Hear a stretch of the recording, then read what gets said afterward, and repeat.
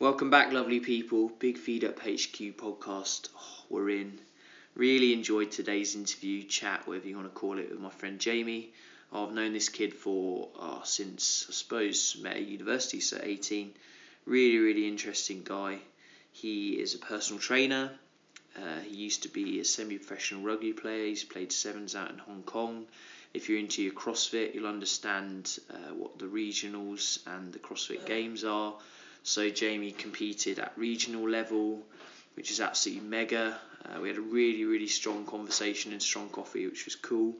We got into talking about, I suppose, if people are wanting to work with a personal trainer or understanding where they're at in terms of their fitness or movement, taking a step back and taking onus on themselves and looking at intensities of training. We talked a bit about our own approaches as coaches or practitioners, whatever you want to call it. So no, it was a good conversation.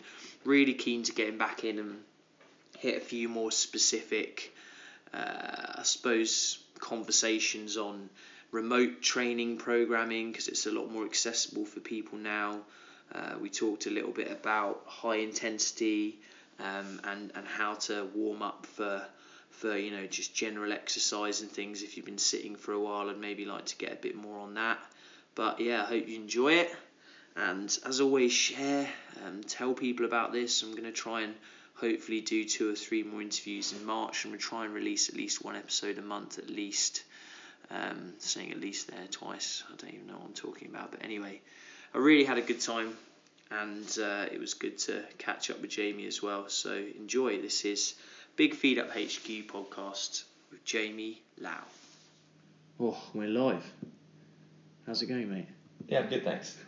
Jamie's just taken a couple of extra minutes to compose himself, to organise his clients, because I don't know, when you listen to this, there might not be snow outside, but currently in London, there's a few feet of snow. So yeah, I'll probably start and talk to you about my morning coffee, because it was absolutely epic. Something called a red eye, which we had to look up. That's basically a filter coffee.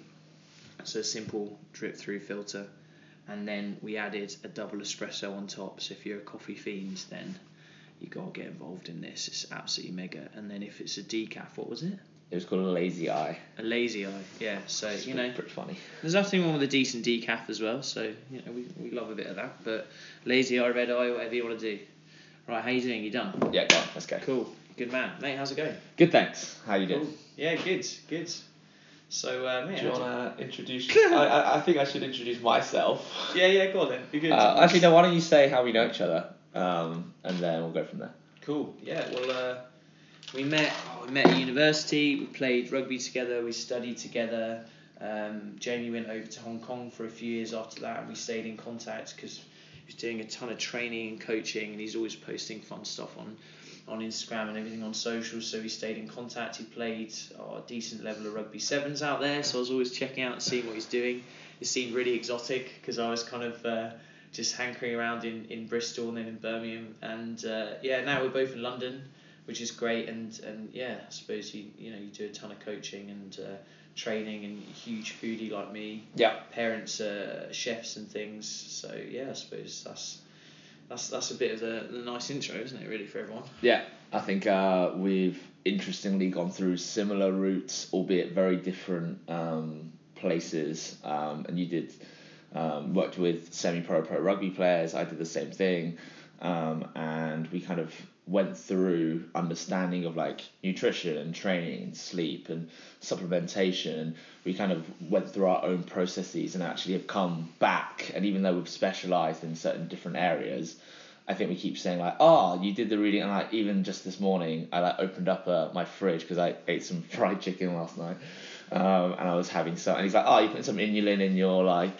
water there, like what kind of probiotic are you taking right now? And I was like, he's like, I've used this with a client, and we've done the same thing. I look at his training videos. I'm like, you're doing some, split squats. Why are you, trying to fix someone's knee there? What are you doing? So it's quite cool because even though we probably haven't done any of the same like courses at all. No, we haven't actually done any of the same courses, but I think lots of principles apply, and the more we talk, the more we see eye to eye, albeit from different angles. And it's good. It's good to record an episode like this because obviously everyone sees me online or when they bump into me, and it's all about food and it's all about recipes and eating, fueling for performance. But I suppose today I wanted to record with Jamie because he's got a huge amounts of experience with coaching and working with people in terms of movement, and then not just necessarily taking clients on in this classic personal training world to make them look better naked. I suppose most people do want that, but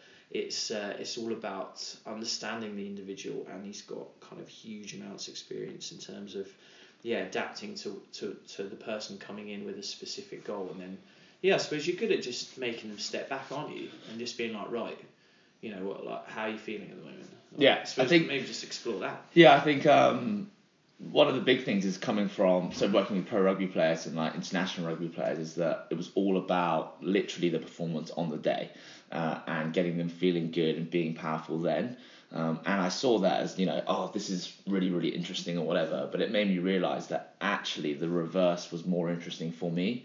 And I think Matt's the same. So the longevity piece of getting people to actually buy into something long term and actually creating sustainable change and actually creating habits that can actually last for a long period of time is so important. And so that whole like season to season or Olympic to Olympic mentality seemed good, but actually didn't work because everyone got broken. Everyone was just there for the game. Everyone just cared about themselves. Everyone was just monitoring their own like GPS score or whatever it may be.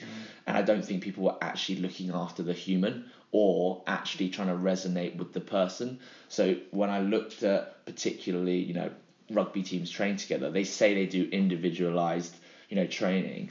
But actually they don't. You're a prop and therefore you do prop training, or you're a winger, therefore you do winger. And I'm like, well, there's some things you have to respect, that each person does have certain things they need and certain like training protocols that work better for them. But equally, every individual is an individual. Just because you're a prop doesn't mean that you ate the same foods growing up, doesn't mean that your immune systems are the same as another prop, doesn't mean that you recover the same as another prop. And therefore I felt that lots of training in groups were just forced towards making some people better but potentially making some people worse. And that made me really interested because I, as a young and new strength and conditioning coach at the time, was like, okay, can you give me the weaker players or the people who are on the fringes, let me have them and look after them. And actually they did really well, but it's just only because I actually spoke to them and actually tweaked their programs and actually looked after them. And that made me more interested in actually giving proper individualized help programming advice. And that could be, hey mate, why don't you just sit on a bike today for 60 minutes? Like you've come in and you said this feels tight and blah, blah, blah, but I'm supposed to do hang power cleans and deadlifts. And I'm like, well, maybe you don't need to do that. And they're like, can I? And I'm like, well, it's your choice. Like, this is my advice. And then when they did it, they were like, yep, actually, I needed better sleep. My kids have been up all night, blah, blah, blah, work's been hard or whatever. And they just got better progress. And then from that, just learning more about what actually makes people better. Yeah, well, I suppose in its most simplest form, the people that you work with now, how do you get them? Because, most people don't have a sports science team, like a GPS around them, nutritionists, all that kind of thing. Like when you work with someone on a PT level in London, how do you get them to think about how they feel? I know that sounds silly, but more of, okay, if they've got X on their program or they've woken up and they've got 7 days of a week ahead, they've got some training, they've got work, they've got family, they've got life, they're going to do a weight session on this day, they're going to do a high intensity session on this day, they're going to run on this day. How do you kind of coach people in terms of being more intuitive? I think it's a lot of things go into that. It's a great question. I think the biggest thing is actually giving people more and educating them. And I think listening to a podcast like this and actually reading content helps that. So, I push people to actually start to understand themselves more. And that could be monitoring their sleep. That could be seeing how many steps they, walk. It could be seeing how much like power output they have on a watt bike. It could be loads of different things. But ultimately, whatever they want, you've got to try and resonate with how they feel. And so if every morning they do some kind of like meditation practice and they feel like their minds are really uneasy, then that could be something. But that might not be possible for some people. You know, they might not like doing that. They might not be able to actually feel anything. It could be how their urine color is. You know, it could be so many different things, but you've actually got to find what that person feels like. And, you know, it could be a toe touch in the morning. They could wake up and be like, how close am I to touching my toes? You know, it's a very crude test. What does it show? Maybe nothing, maybe loads of things. Maybe it's something they can read to, maybe not. But without giving people some awareness of how their body feels, you know, they can just walk around and be like, how does my, you know, hip feel like? How does my back feel like? They can put their neck in a little circle and say, you know, does it feel tight today? How did I sleep? You know, am I arguing with my other half? Like anything can be an indicator. And then when they come in, the biggest thing is just not to, everything is important, but nothing's important. Like I try and make that big distinction. So if you care, I think like for me as a coach and for Matt as a nutritionist or as a, you know, trainer that he's been in the past, like we look at everything, but we try not to get stuck on everything. Because if you sat there and went through every single thing that could potentially be the issue, then nothing would get done. Same thing, if I came in and I was like, oh, but their left toe doesn't go on the ground and their right hip is slightly to the right and their left shoulder slightly sagged, like they can't do any training. I'm like, well, no. Like, but probably don't make them do squats and deadlifts if both their back, ankle, and shoulder hurts. Maybe they can do some single leg work. Maybe they can't. Maybe they can do step up work. Maybe they can do single hinge work. Whatever it may be. It's the same thing, I guess, with nutrition, where you're like, there's 50 things I could potentially change here, but I'm probably using my experience, using my knowledge, using some science, using some gut feeling. I'm going to change the 3 or 5 that are probably going to make the biggest difference, and then just chill. Like, don't go crazy on it. Like, you know, people look at sometimes my Instagram and my profile and what I do, and I'm like, do they actually train? Like, it looks like all you do is like warm up with them and do their mobility work, and I'm like, that's because people care about that stuff. But ultimately, loads of my clients deadlift, loads of them squat, but only when it's right for them. And then they understand that. So then when we warm up for 20 minutes every session, and they do have a sweat on and they are moving, they actually know why they're doing it. Otherwise, they'll be like, oh, I feel like I'm not getting a lot for my session. But then after the warm, I'm like, go and squat, and they're like, wow, my hips feel so much better, and I've been sitting in an office for 8 hours. Or like, oh, on the cycle home, I felt like my right hip was actually getting tired because I feel like I can actually use that glute. And I'm like, yeah, because when you came out of your training session, it actually felt better than when you went in. And when I say better, it doesn't mean like on the floor rolling around, like dying. It actually means, no, I feel more active. I feel my hips are moving. I feel my back's good. I feel my spine's, you know, rotating, whatever it may be. And I think that's the difference between, I don't want to say it in that many words, but like better personal training and maybe less good personal training. No, but yeah, you know, that's right. That's why we kind of record these kind of conversations, because we can be honest about those kind of things. And yeah, it's exactly the same when someone comes in now with me and nutritional clinics and stuff that I work in. Is I'm trying to get better. What do you want from me? And then I look at everything around it, and it's about centralizing into that and kind of taking a case history and understanding, like you said, their learned behavior around food and their habits, and then being like, actually, you know, from my point of view as a practitioner, these things on this side you're doing quite well, and let's just continue. And then it's these 2-3 things that we're really going to try and move and work and play with.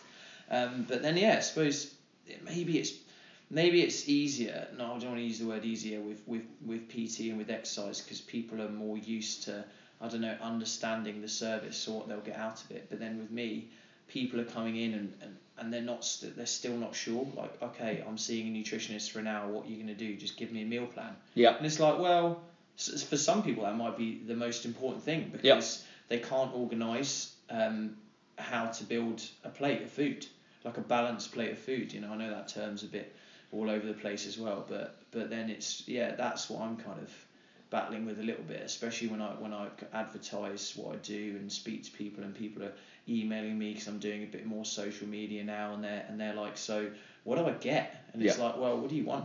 What do you want from me? Because that's what you can get. So, and people just it's the association of the value for me as a nutritionist isn't quite there. But I suppose more so now, do you feel like people that wouldn't have wanted PT or thought about PT being on their radar, do you think that's different? Yeah, I think I get similar questions, and I think you're totally right. And I'll backtrack to your question in a second, but I think any personal trainer that isn't like working with nutritionists or isn't at least considering outsourcing to nutritionists doesn't appreciate how big nutrition and the whole lifestyle piece is for their clients yet. They will, because when they start figuring out that they're training someone 5 times a week and their progress is fairly limited because they're not sleeping, not eating well, then they'll figure out they either have to do something about that and learn more about nutrition, or actually work in tangent with a nutritionist to go through that. And I think, like you said,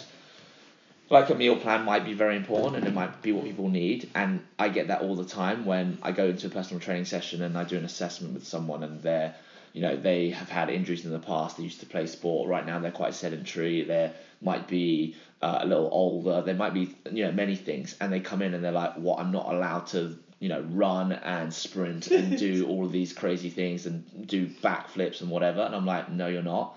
And then you have to educate them on that because it's based on their assessment. And I think it's the same thing as a nutritionist. Like, you see what you have and then you recommend based on what they want, and then you have to work with that as like an educational piece.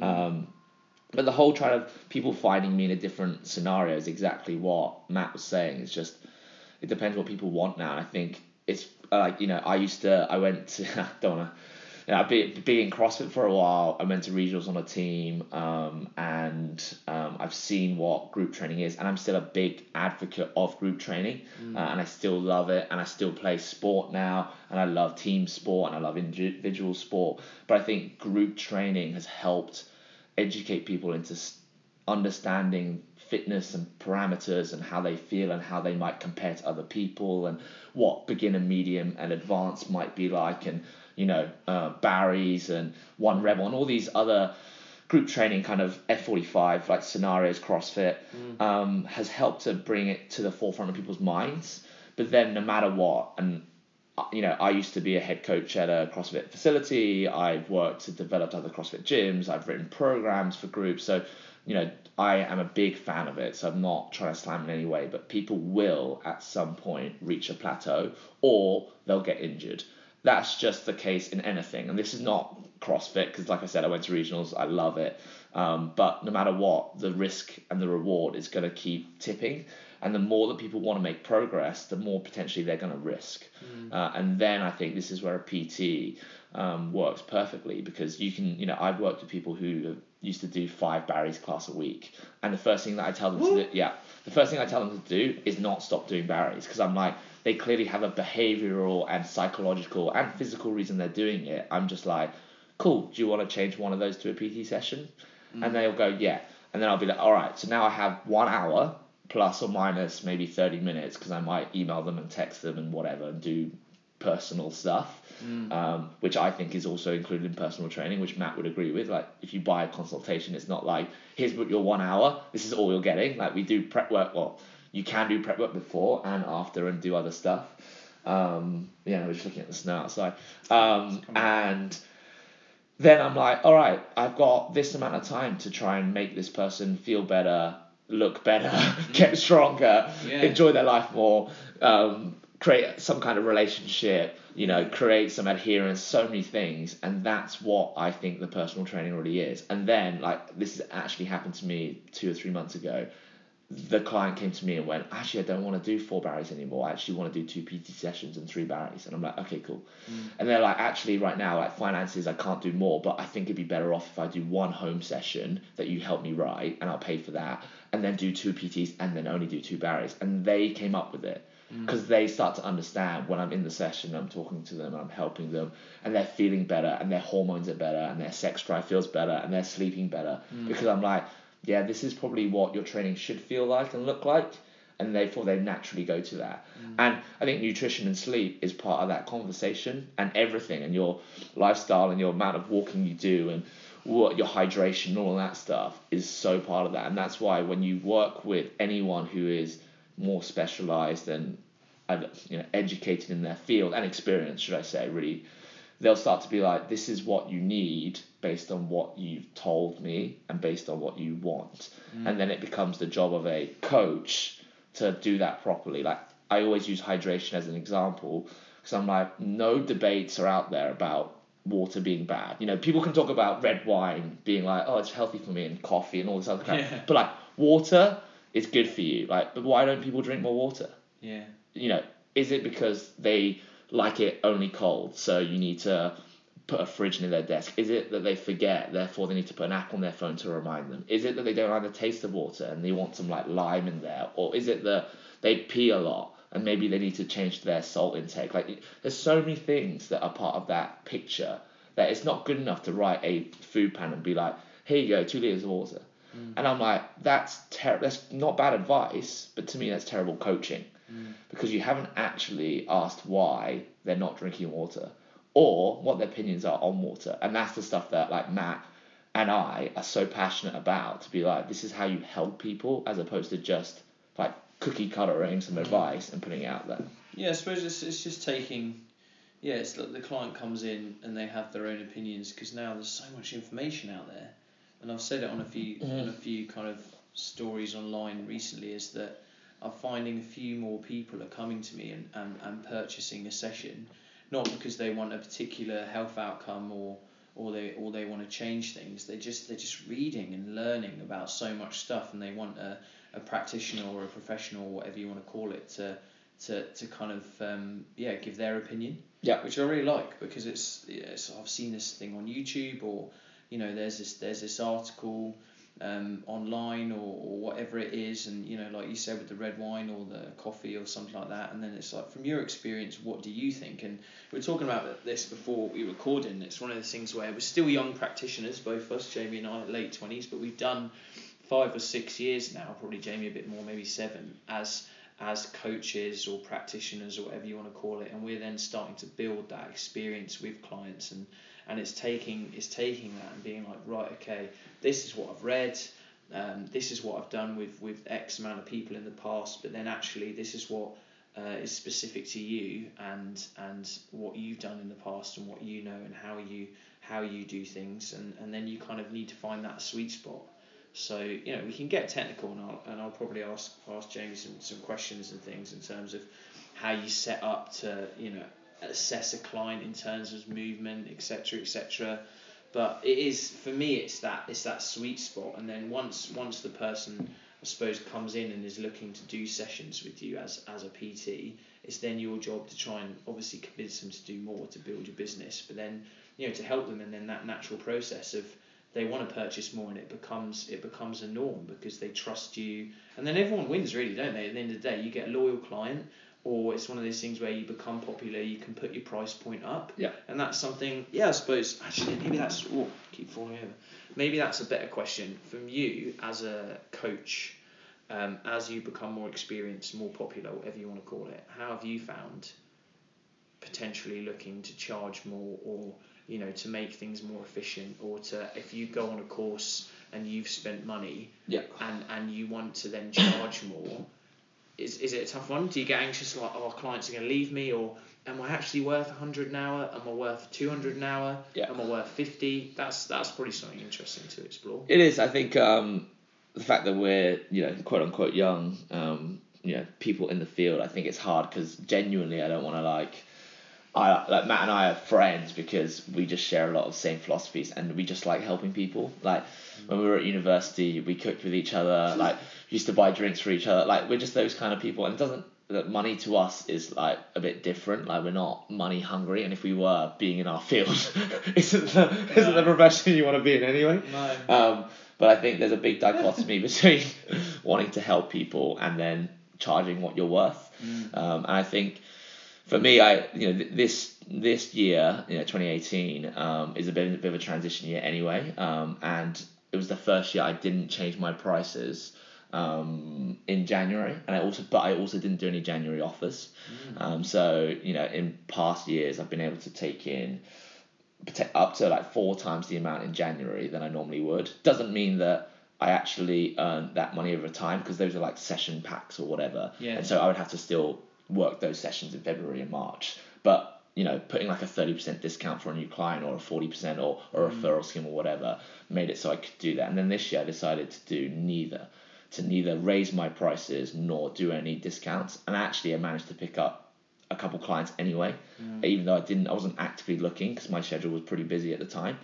And I think I haven't actually had I had one personal kickback when I did raise my prices about 6 months to a year ago, because I was transitioning from working in a different facility, and that person actually said, I actually knew it was a hard price point for them, but I wanted to be fair on everyone. I raised everyone's prices, and they stopped working with me for 2 weeks, and then they came straight back in. And for some people, I was very much, it's showing that value to be like, I went on a course, I actually did do a course in January actually, and it was seeing how, and I tell people I do them, and I tell people what I want from them before, my own clients, and then they'll see the changes or no changes as I go through, and they'll be like, oh, this guy, at least he is trying to stay ahead of the curve, and I think people appreciate that. And it doesn't have to be, oh, now a whole session is different. It might just be a small tweak in a warm-up, it might be a small tweak in the philosophy. Like one of the courses I went to recently, I learned very little about any scientific principles, but they taught me a bit about where you stand and you're cueing on someone and like not using your hand so that you can use your hand for other things. And it was something really small like that, and I paid over $1,000 to basically learn something like that. That was a course. It was a movement course. So I didn't learn coaching the client. Yes. How you stand and where you go. Yes. Because mate, those tiny little subtleties that you think about. Yeah. All these other people are cracking on to these to these hit gyms that are like nightclubs, and everyone's like, "Oh, fella," and they just turn on the music and they're flogging people on treadmills and with dumbbells, and then you're, as a PT, that's the difference between people that coach and then other people that just turn on music and thrash, and it's just But we were talking about it just before, because we were talking about rugby, because we were big rugby fans, and just before we started recording, and Matt said, it's about how people perceive things and how you explain stuff that make people connect with things, and that's the kind of stuff that he's going to specialize in, and he's thinking about all the time, to be like, how do I communicate effectively to actually help my client? Because like anyone can write a good food plan, anyone can like put some advice out there, but what does it actually mean for that person? And those are the small things that I think, like you say, you can go online and buy a nutrition plan off a very well established person, but will it work for you? Maybe, but probably not. Like if you work with a personal trainer or a personal nutritionist or whatever it may be, the likelihood of them actually helping you and thinking about you, like I have woken up, like not even kidding, like woken up in the middle of the night being like, like that's how I'm going to create a single arm like progression with someone whose like trap is overactive, that I want them to be able to do that because they said they want to paint their ceiling. That's the kind of stuff that I will actually think about, because I actually am interested in it. That's the difference. And I think, when someone said like, "What? That's all you learned from a course?" I was like, "Yeah, unfortunately that is. I learned nothing new." But I was like, "Yeah, if I use my foot to put into their lower back, and then I can stand sideways and use my hand to be like, hey, can you keep your chest here?" Then I've created 2 points of contact for like a physical cue, but didn't need to use my hand on my right side. So now my hand could do something else, And so I was like, no, that's interesting. And I learned a few things about pressure points, and that was kind of it.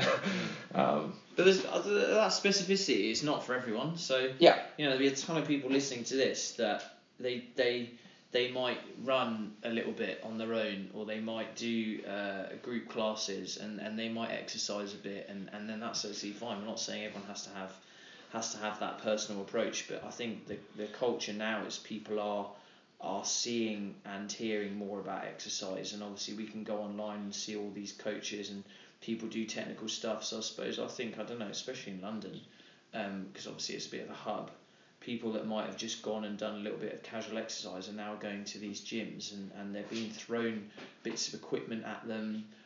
Like you said, that the high intensity movement is just like rampant, and people are busy and they've got so many things going on, and all these places are kind of requiring them to move fast. Yeah. And I think it was like the guy that, who was it? I think it was Ed, the chap that I work with doing some of the North Face stuff. That always sits with me when we first met, and he's a huge advocate of moving well and progressing, and making sure you're doing things that work for your body. And he's just like, I don't understand all these places that make people do burpees or jump on and off the floor if someone can't actually necessarily do a push-up. Yeah. Because they can't press themselves off the ground, but then they're doing reps on reps on reps, and then unfortunately people will then do those, maybe, not break themselves, but maybe not feel good, and then just kind of exist, whereas a few others will seek people like yourself out and be like, actually, Jamie, I'm not feeling great. And it's not like they're broken, but like you said, they might just, their shoulders, ankles, lower backs, they might just not be functioning normally. Yeah, I think that whole taking your health and fitness into your own hands is so good. Like, I love it when I watch a group class and I'm like, all these people are here to make themselves better. Like, they've come, and it makes me feel great, but also so responsible to be like, they've come to you, or they've come to this place to really better themselves.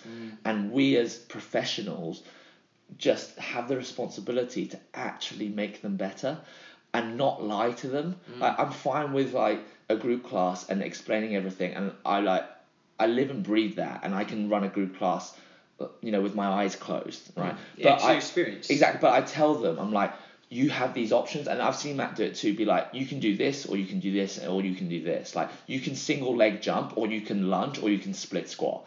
And if they choose with the education to not do what might be better for them, then that's up to them, and I feel good about that. But if I see a box jump and I see, an over fat, person who has poor ankle mobility, who can't really jump, and I'm like, you can step up onto the box, or you can jump. I would say if you can't jump higher than 24 inches in 10 reps in 20 seconds, then you should probably step up, and they choose to jump anyway. That's their responsibility. Yeah. But I've told them, like, if your body weight to strength ratio is X, or you feel like this, or your knee hurts or whatever, you will get more benefit from stepping on this box as opposed to jumping on it. And they pick my advice to use it. I'm like, great, this is someone who is not just doing something passively, they're very active in their decision. And then they'll find me later, or they'll find Matt later to be like, oh, why did you say that? Or like, what can I do to eventually be able to box jump, or whatever that may be.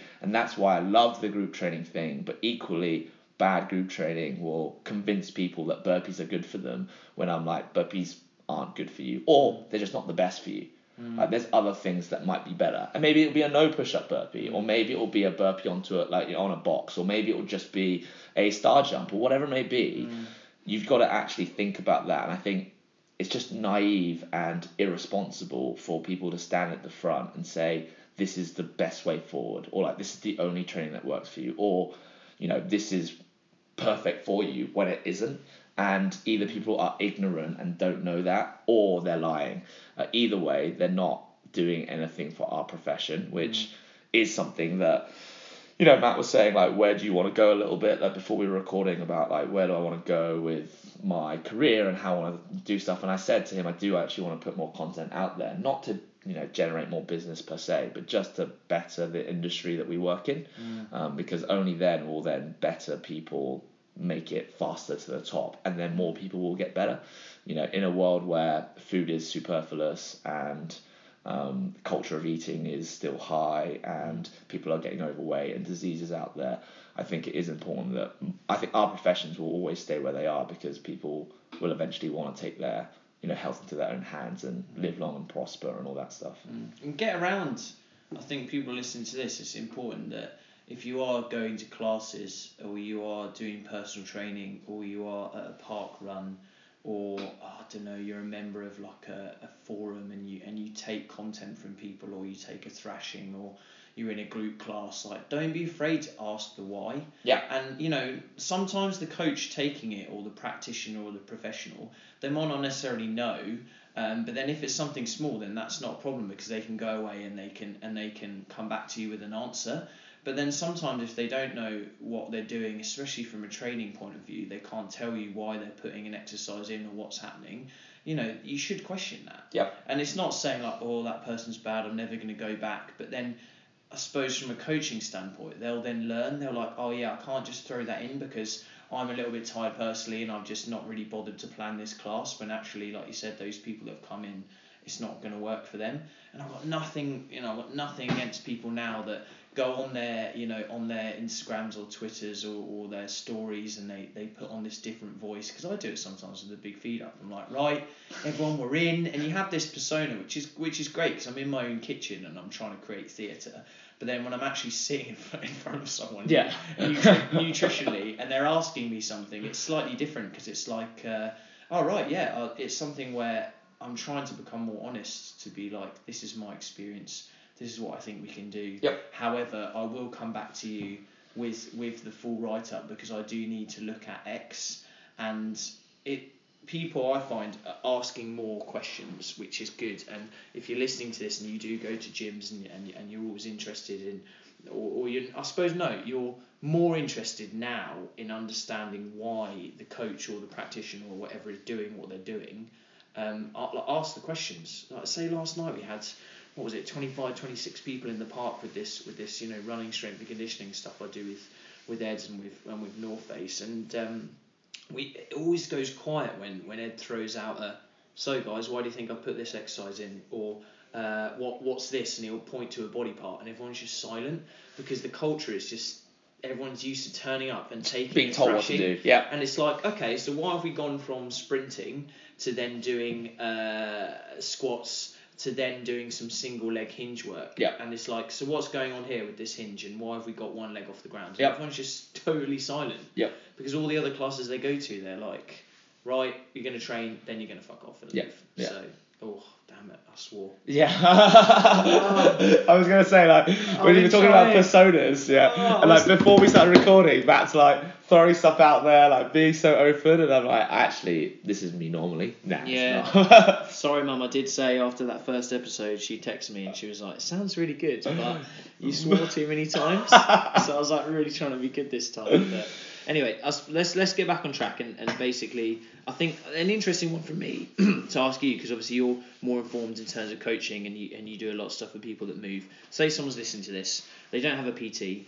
they do go to group classes, or they run, say, because there's half marathons, things like that coming up, cycling, people are doing charity things at work. Yeah. Before they exercise, in air quotes, a warm up. Yeah. What do you like in terms of, okay, people understand they need to get fresh, clean blood going around the body, get their heart rate up. Everyone knows how to do that. They move. Yeah. But from a standpoint of, okay, if they have been sitting, or they've been lying in bed all night, or they are just not quite feeling sharp, can you give a few, a couple of minutes, if someone has, before they go out for a run, or if they get to a class early. Yeah. And obviously they have access to the treadmill or to a skipping rope or to a bike. They can elevate their heart rate. What else would you do as a regular person? Yeah. To kind of cue the body, get the body going for a session. Yeah. So I haven't got loads of runners, so I'm not as experienced as Matt, and like particularly not his like super endurance, and he's got friends, or we've got mutual friends that decide to go crazy, like mountain running and stuff like that. Like, I've worked with like James Jouse, who's literally like a lunge guru, and I've learned a lot from him just from seeing stuff. But I would just lunge in so many directions before you do anything. So I like the lunge because you're splitting the legs in some way. Like when you run, you're gonna essentially do lots of mini lunges anyway. You're moving the spine in a safe way for most people, and so I would, if you think of the body, and like I'm not trying to stand there because you can't see me, but if you think of like you've got a line in front of you, a line to the side of you, and a line diagonally, I would try and get in every plane of those positions some kind of forwards and backwards lunge. And so 3 sets of 10 of reverse lunges, side lunges, and diagonal lunges or lateral lunges or whatever you want to call it. You can't even do it that wrong. I think one thing that I like to recommend on a very blanket thing is to tell people stuff that they probably, even if they get it wrong, they're not going to hurt themselves. And if you lunge, you probably won't get it wrong. And you can split squat, and you can put your hands in the air, and you can rotate towards the knee to activate your glute a bit more. There's loads of cool stuff you can add and do that, which is what I would do in a PT session. But no matter what, I would lunge in some way. And then I would do something with the ankle specifically. And so there's some, I've got a runner actually that I'm working with now, and all I get her to do is actually just stand on one leg, and if she's got something like a water bottle, she's just passing the water bottle like around her body, on both ways, over whatever it may be, and it's just to create a little bit of like stability in that ankle, a little bit of proprioception, a little bit of whatever you want to call it, so that she actually feels like that's there. If she can do that barefoot, even better. If she can't, that's fine. I just want her to feel the big toe, the little toe, and her heel in the ground the whole time. And something to do with that. If you can like do some toe work, so you're actually feeling what your toes feel like, or like coming up onto like your toes and coming down. If you've got a step, you can do like some like little calf raises to like stretch the Achilles a bit. If you want to get fancy, you can go 2-to-1, where you're going like 2 legs up and then eccentrically load one side, 2 legs up, eccentrically load the other side. But actually, like Matt's probably someone who has more knowledge in that department than I do, really. But that's what I would recommend. And like, if someone's driving for 3 hours and they have to refuel after an hour and a half, I would get them to do some lunges whilst they're refueling their car. Because I'm like, why not? Like, you're stuck in like a closed hip position the whole time, and you just want to open it up. It'll make your back feel better. It'll move some blood around. It'll move some lymph around. It will just get your heart rate up a tiny bit. So all of those things are the small stuff that I would be like, hey, why not? And they're like, yeah, I look a bit silly. I'm like, you'll feel better though. I promise you'll feel better. So just go and do it. Yeah, so you crack that little kind of primer, whatever you want to call it. You've got your body warm, so you've gone and you've done a little bit of running or cycling or jumping, and you're kind of involved in the session. I suppose that made me think actually the stuff that you're a lot more knowledgeable about is that whole, what are you training for in terms of let's use the term energy systems. And I learned that massively when we got back together, when you came back from Hong Kong, because I was always training in that fast and hard mentality, and it's a bit like, actually, what are you achieving out of this session and how much rest do you need? Yeah. I think it's good to explore that, because I remember when you sent me over some stuff and it was you're going to move quickly and then you're going to take 12 minutes rest, and it's like, what? No rested for 12 minutes of my life. Yeah. In a session, yeah. An exercise session, and obviously people can't package that up because no one would pay for that class. Like, yeah. Right, move. Yeah. But then actually, now that people are taking training into their own hands, and they might do a PT or a class, but then they actually phys themselves once or twice a week personally. Or can you, I don't know, just maybe run over that whole thing with, you don't have to give away all of your nuggets and knowledge, but just that.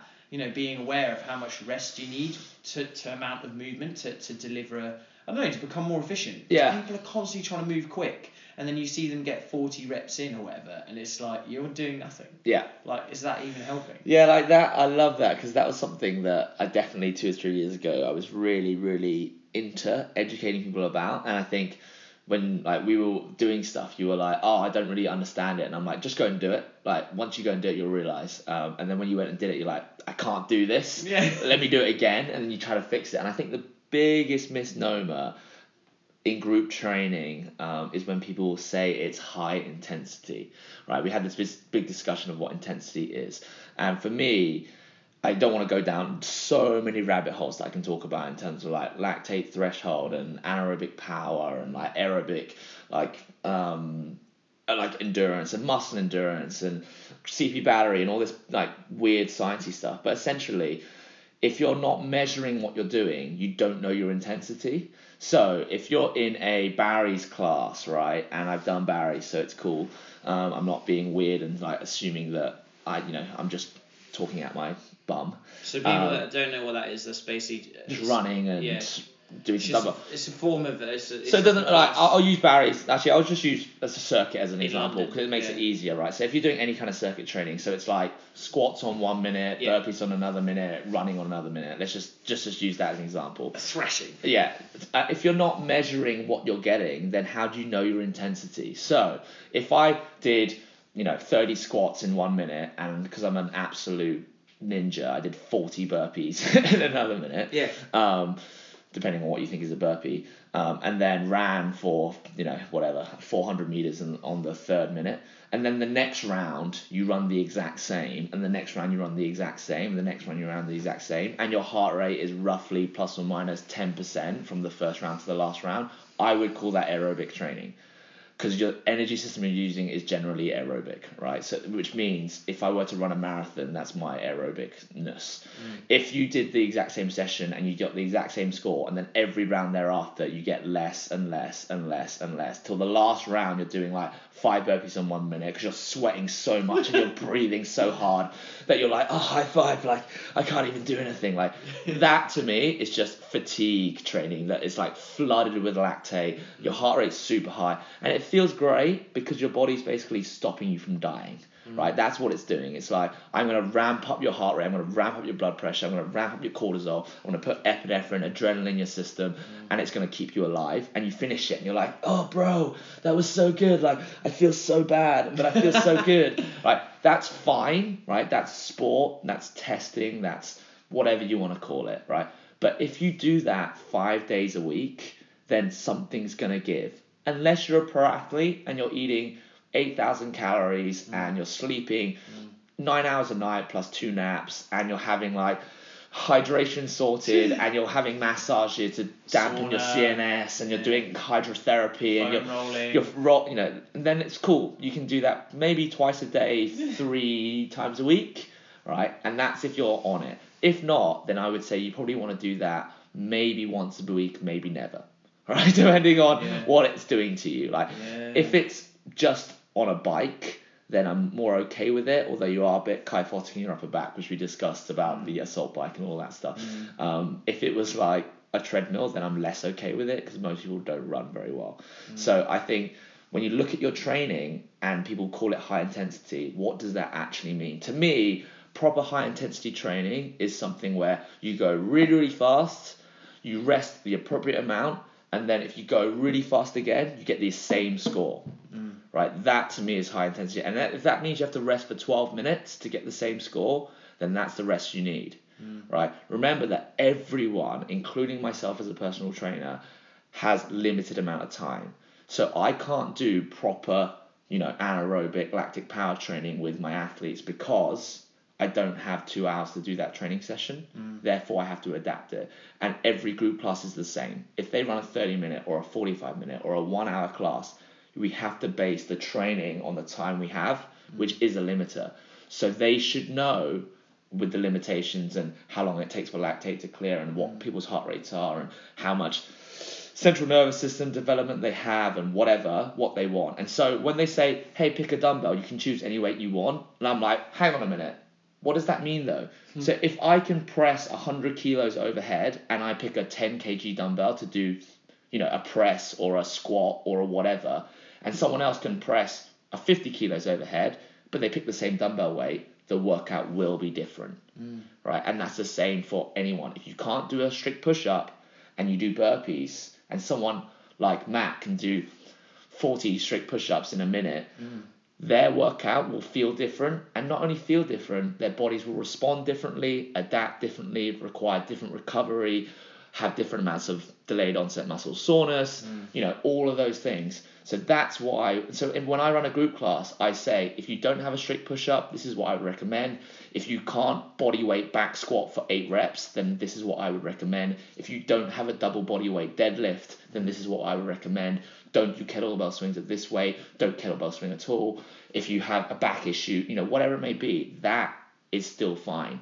That's why in a group class you can still do really good training, but someone should be able to say to you at the end of the session, you're like, oh, I think next week I'm going to do heavier dumbbells for this movement or a heavier barbell. Why do you think I should do that? Or do you think it'll be right for me? And if they go, oh, is your goal to get stronger or is it to get more muscle enduring? Or are you not feeling this? And then you're like, oh, okay, this is actually what I want. And they're like, okay, because of that, I would actually recommend you lifting a heavier weight, having longer rest and doing less reps, or the reverse. Or they're like, actually, this class isn't for you. You should do a different class where there's like no loud music so you can actually hear what you're doing, or a coach that actually can help you feel what your lower back's doing, whatever it may be. But that's like I spoke for ages, but like that's my piece on energy system and actually fitting it all in. But it's a continuum, isn't it? It's for people that, I don't know, I was at this event yesterday and speaking to people about my service as a nutritionist, and you can tell with some people that it's on their radar and they really want to know and they really want to progress progress and work together, and obviously I'm the person that's in front of them, so they're going to choose me as a nutritionist on that day, but they're just there, they're in it. Whereas others are kind of, it's not really on their radar, and I try and introduce myself and they're a bit like, oh no, and they discount everything, or they're a bit like, yeah, I'm not really aware of that, and that's absolutely fine. So it's one of those things where as a continuum in terms of I'm actually now gonna want to exercise more. That's really good. I'm pain free. Let's start adding in X. Let's start adding in Y. So some of this chat may seem quite specialist for some people, and that's absolutely fine. But there's no reason why, as you start to enjoy it, or you then I suppose dedicating more time to nutrition or to exercise, then yeah, taking a little bit of onus. It's good to pay someone or to go to a class for them to structure it for you. But then, like Jamie said there, if you've been doing it for a little while and you're not changing, or you're not seeing what you want to see, it's then a bit like, what am I working towards? Am I trying to build an engine so that I can run for 4 hours to do a marathon? Or am I trying to get a little bit stronger, so then when I move house I can like lift all these boxes? Yep. Or I can I don't know, I can like carry my kids. Yep. Because that's always a big one, someone who's like got a young family, and yep. like, I can't actually take my 1-year-old around the house. Or my 1-year-old's getting heavier. Yeah. And he's going to be a 2-year-old, and he's going to be a 3-year-old, and I want to be able to go in the park. So that's when it's like, so that's when it's like, sorry to cut you off, but that's when it's like, right, okay, actually, what am I lifting here, or what am I doing here, and then how much of this session is requiring me to use my, let's just say, endurance tank, or which bit of this session is requiring me to use that fast energy. We can definitely have another podcast if people want it, and let us know on like, right, we're going to break down each kind of section of an energy system and be like, this is what 0 to 10 seconds looks like, this is what 2 minutes looks like, this is what 50 minutes looks like. But it takes time, and then especially I'm finding with the people that I coach a little bit with Ed and the North Face stuff, and this whole running and ultra running is becoming so popular. It's slightly dangerous, because people are going from, I've done a bit of like a 5k, but I've entered this ultra, and it's like, what do you mean? Like, no, you need to understand that you have to build a base. You need to look after your joints. You're working, you're drinking. Like, there's so many things going on. Like running for 6 hours, it might work for just sneaking into an event, but then months later when you're super ill and you've got other things going on, it's important to understand that this stuff takes time, and there's pressures now. People are all doing loads of crazy events, or they're seeing other people change their body compositions, and they're like, I want to get in on this now. So it's almost taking the onus to be like, actually, I've taken some information from a professional, and I understand that to actually get stronger, to be able to carry one of my kids properly, it could take 4 or 5 months. Whereas actually training for this race, again, I have to build a base. Or you could be already there quite naturally, and you can start adding some specificity, and your body adapts really quickly. Like one of the lads yesterday that I work with, one of my colleagues, he was just about like, I've eaten a bit more in the last few months, and I've added one more weight session, and I've put on 3 kilos. Why is that, Matt? And I'm like, well, you put more into your body, and you're lifting another day of the week. So luckily, genetically, and obviously from things you're doing with your lifestyle, your body's responded in a positive way, and you put on lean mass. Whereas somewhere else it might not. Or they just expect something to happen without taking onus. Like, take advice, professional advice, but then also walk into that session, or walk into that run, or whatever you're doing, and think, this is what I'm getting out of it, or this is what I want to achieve. So you don't just need to close your eyes and start thrashing yourself and wonder why you're so tired, or you can't move very effectively. And I think it's so good, and we see all the time that people are willing to put more time into their passions and into their their goals and whatever. And I'm like, if you're willing to put so much of your time and effort, effort's a big one, then like respect yourself and spend a little bit more time and money and mindset to actually invest in working with someone who really cares about what you want to achieve. And I think that's the big thing. When you get to a point, if someone comes to me and they're like, I don't train and blah, blah, blah, I'm like, you're probably not going to be able to justify paying this much money to do 1 hour a week, because you're just not there yet. And that's totally fine. Loads of people who like recommend people, I'm just like, your friend or your colleague or whatever, it's just like, they're not there yet. to work with me. They're just never going to be there yet. And it's the same thing with a nutritionist. They're like, oh, I'm still, eating McDonald's 3 times a week. You're like, well, my advice to you would be like, let's just get to somewhere here and then come back to me like in a couple of weeks when you've actually decided you're actually ready to make some change. And this is where I've got awkward conversations where I've had like couples buy personal training sessions for like the other half, and it's almost like a bit like a backhanded like gift to be like, here you go, like I got you 10 sessions with this really good guy, and it never really works because they don't want to do it. Because they don't want to do it. They're not ready, right? And so that's totally cool. But I'm like, if you are, ready and thinking about it and ready to invest, then just do it and see what you get out of it. Because no matter what, you'll learn something. And even if you learn the fact that it's not for you, you're like, okay, it's not for you yet. And this is why for most people, I have worked with people who have had injuries or have had some surgery or had some issues, because they're already at the point where I don't have to convince them in 30 minutes. Yeah. I can do tricks, and I've done it before when I'm like, oh, I'm going to do some like neural stretching, or I'm going to do some like breathing work, and then all of a sudden your squat improves, and really I'm just like trying to sell them something to be like, hey, I can help you here. But for the most people I work with, I'm like, I don't need to do anything flashy, because I'm like, this is the piece. You know that it's going to take more than 1 hour a week for 4 weeks to create change. Like, if anyone can make really good change in 4 hours, it's going to be like, there's going to be a big issue there already. Otherwise, it's going to take time to create that. So luckily, I think most people who are there will just invest in themselves and they'll put time in it. And then time is the big factor. Like the 1 hour you get and sit down and talk and go through stuff isn't the magic. The magic is when you're like, I'm actually going to make these changes. I'm going to wake up and measure this. I'm going to drink some more water. I'm going to put an app on my phone. I'm going to go for a walk for 10 minutes if it's sunny outside. Like that's the magic.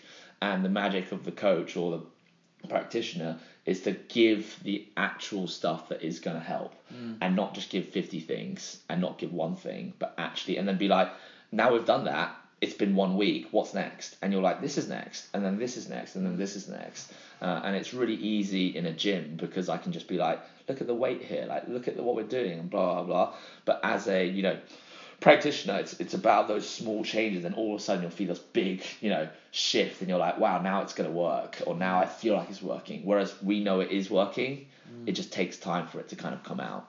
Sometimes in those where some people shunt together, if I'm presenting, say I'm doing a bit more kind of corporate presentations and things, and I'm always looking in the audience, and I can see people who have done a bit of reading or a little bit further down that continuum, because I can see their facial expressions. They're like, well, I have my own opinion on this, or I have my own nutritionist, or I've done a lot of kind of self-study, and I think X. So Matt, you might not necessarily be right, and that's fine. But then say the other half of the room or 3/4 of the room, a lot of the things I'm saying it isn't that it's new, but it's more like they're learning and they're at a different stage. And I find sometimes speaking in front of large groups, even though it's great for my development and I love to bring over concepts and topics and to be able to translate science into practice, whatever you want to call it, but then sometimes people